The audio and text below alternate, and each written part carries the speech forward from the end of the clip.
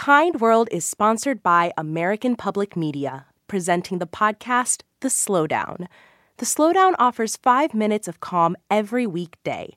One of the most celebrated poets of our time, host Tracy K. Smith, provides insight and poetry that offers a few moments of reflection.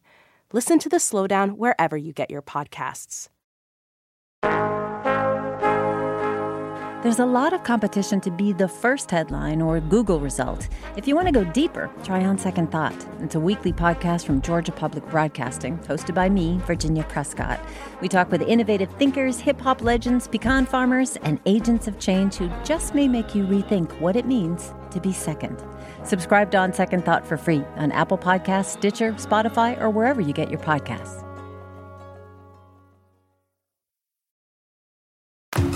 Produced by the iLab at WBUR, Boston.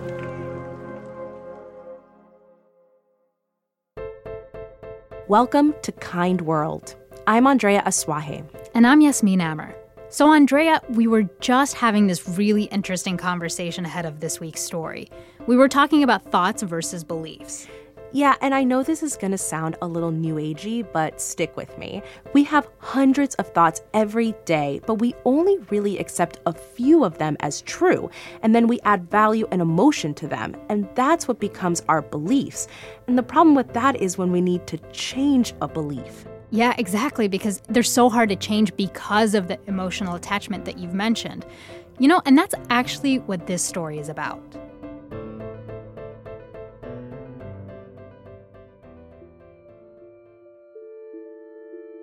Sara Cunningham was born and raised in Oklahoma City. She grew up in a working-class family with 4 brothers and sisters. She was the social butterfly of the family, or as her mother liked to call her, the goose. And I think she knew that I just had this knack of sticking my nose in everyone's business. I always wanted to know if everyone was all right, where everybody was. Still, she dreamt of the day she would one day leave Oklahoma behind for someplace bigger, less landlocked, and with more people. Like maybe California. I remember in my teens begging my mother to not let me be buried in Oklahoma. But as I've grown older, I've grown to just really appreciate the city, the sense of community here. That sense of community kept the now 55-year-old Sara in Oklahoma when she married at 22 and raised her own family. She wanted her 2 boys, Travis and Parker, to love the same evangelical Christian community she did. I loved church life. I loved our family being plugged in. We were there every time the church doors were open, and the boys were happy to go. Little by little, Sara noticed something concerning about her younger son, Parker. He grew more quiet and reserved and tended to spend a lot of time alone.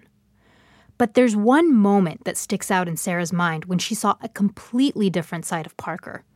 He was 5 years old, and he came downstairs wearing one of her dresses and started dancing ecstatically. We were all just kind of taken back by his energy and his excitement. And that was my first glimpse of, like, that's different.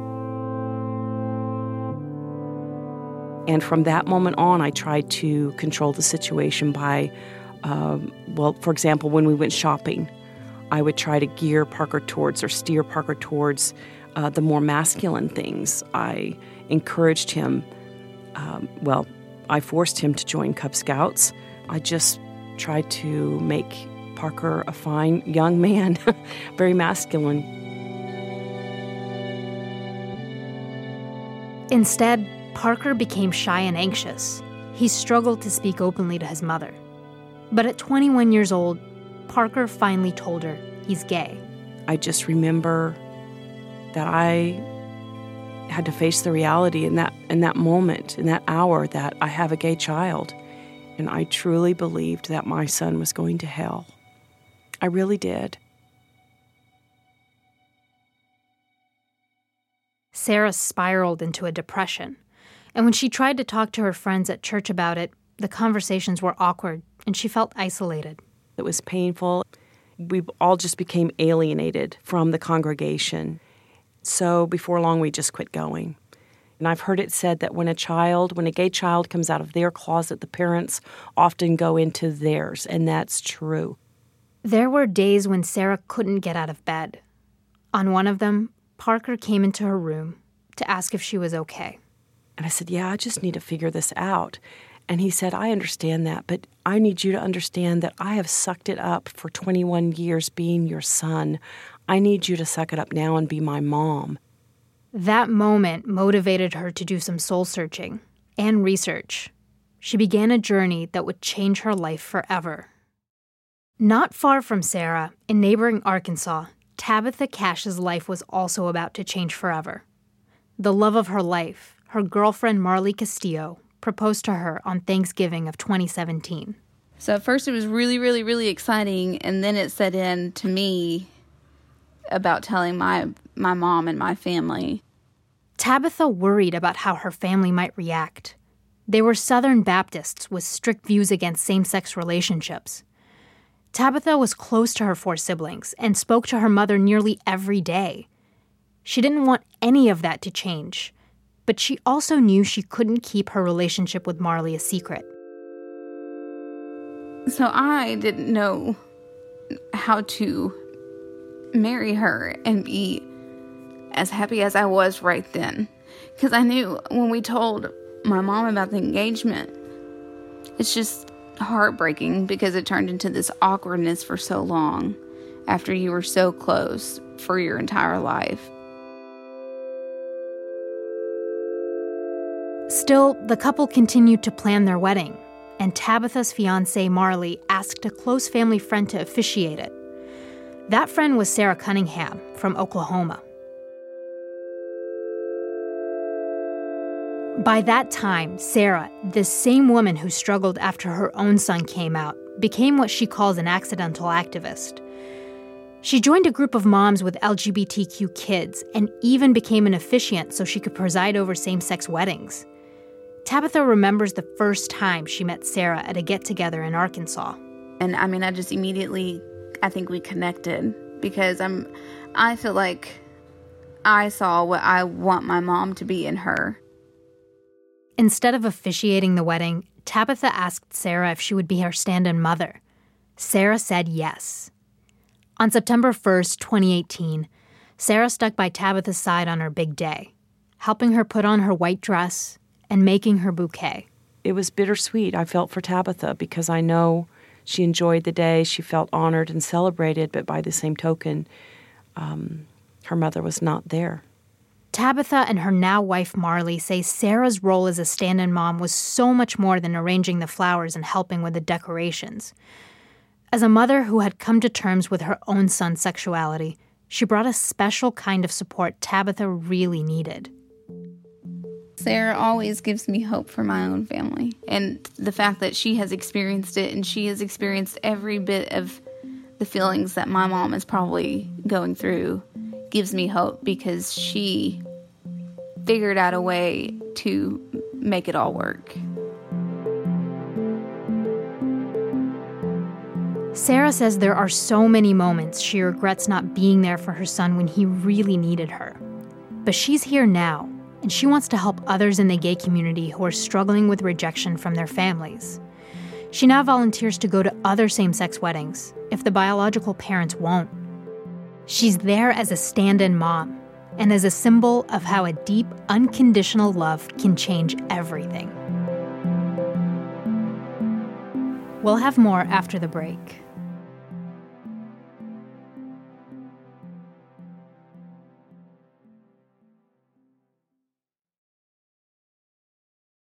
Kind World is sponsored by American Public Media, presenting the podcast The Slowdown.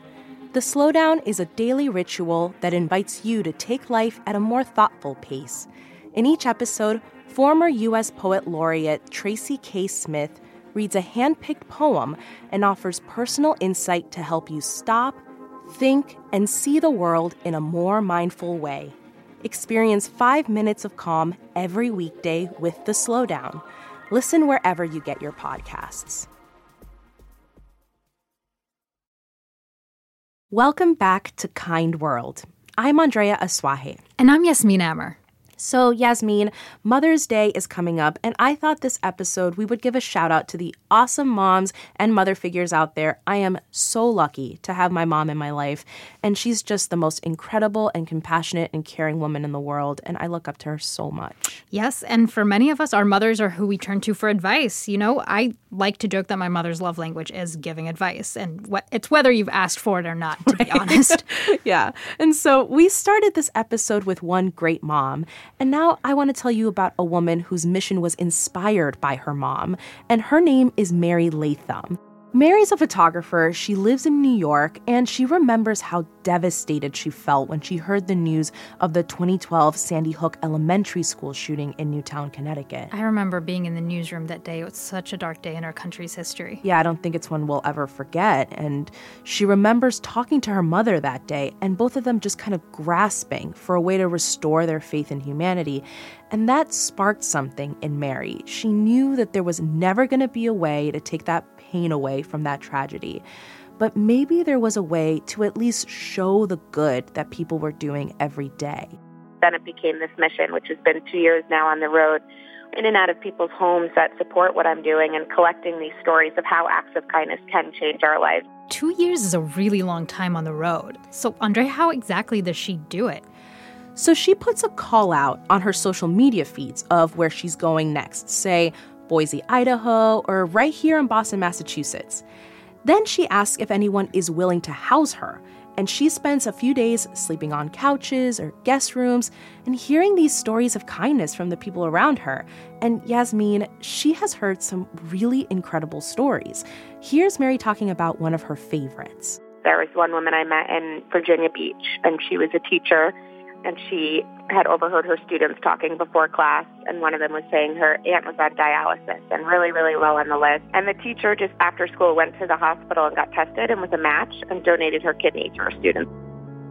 I know one thing that we've realized in the work that we do is that a lot of times these stories of kindness do emerge from tragedies. So it sounds like Mary is experiencing the same thing in her stories as well. Yeah, exactly. Like the parents Mary met who lost their son in a car accident, they established a scholarship to honor him, and they've been able to send 9 students to college that way.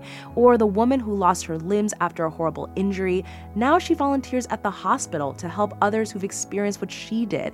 Here's Mary talking about her. She said to me, I realized when I got out of the hospital that, I can try to pull the sheets back over my head, or I can buck up and make the best of it and go out there and figure out what I can do now and how I can help. It's a punch in the face of perspective, I would say. I think hearing these stories of kindness does actually change your perspective because it reminds you that overall, people are capable of so much more than they think they are. Yeah, exactly. And that's what Mary Latham says, too.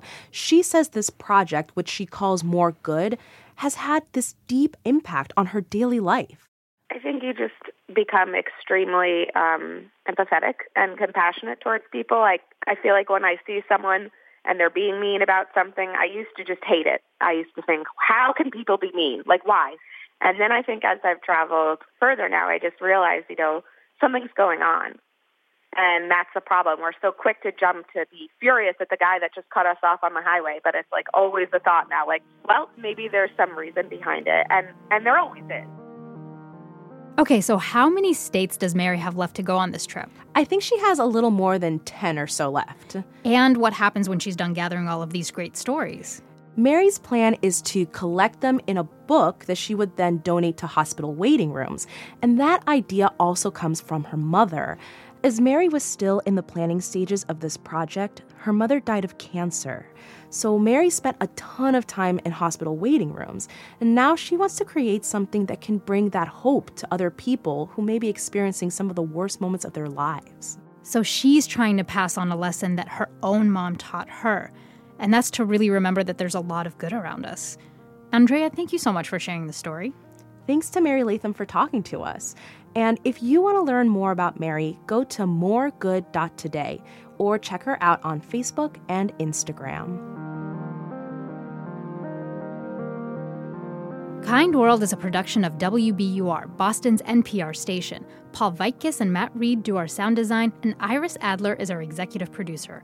I'm reporter and producer Yasmin Amer. And I'm reporter and producer Andrea Asuaje.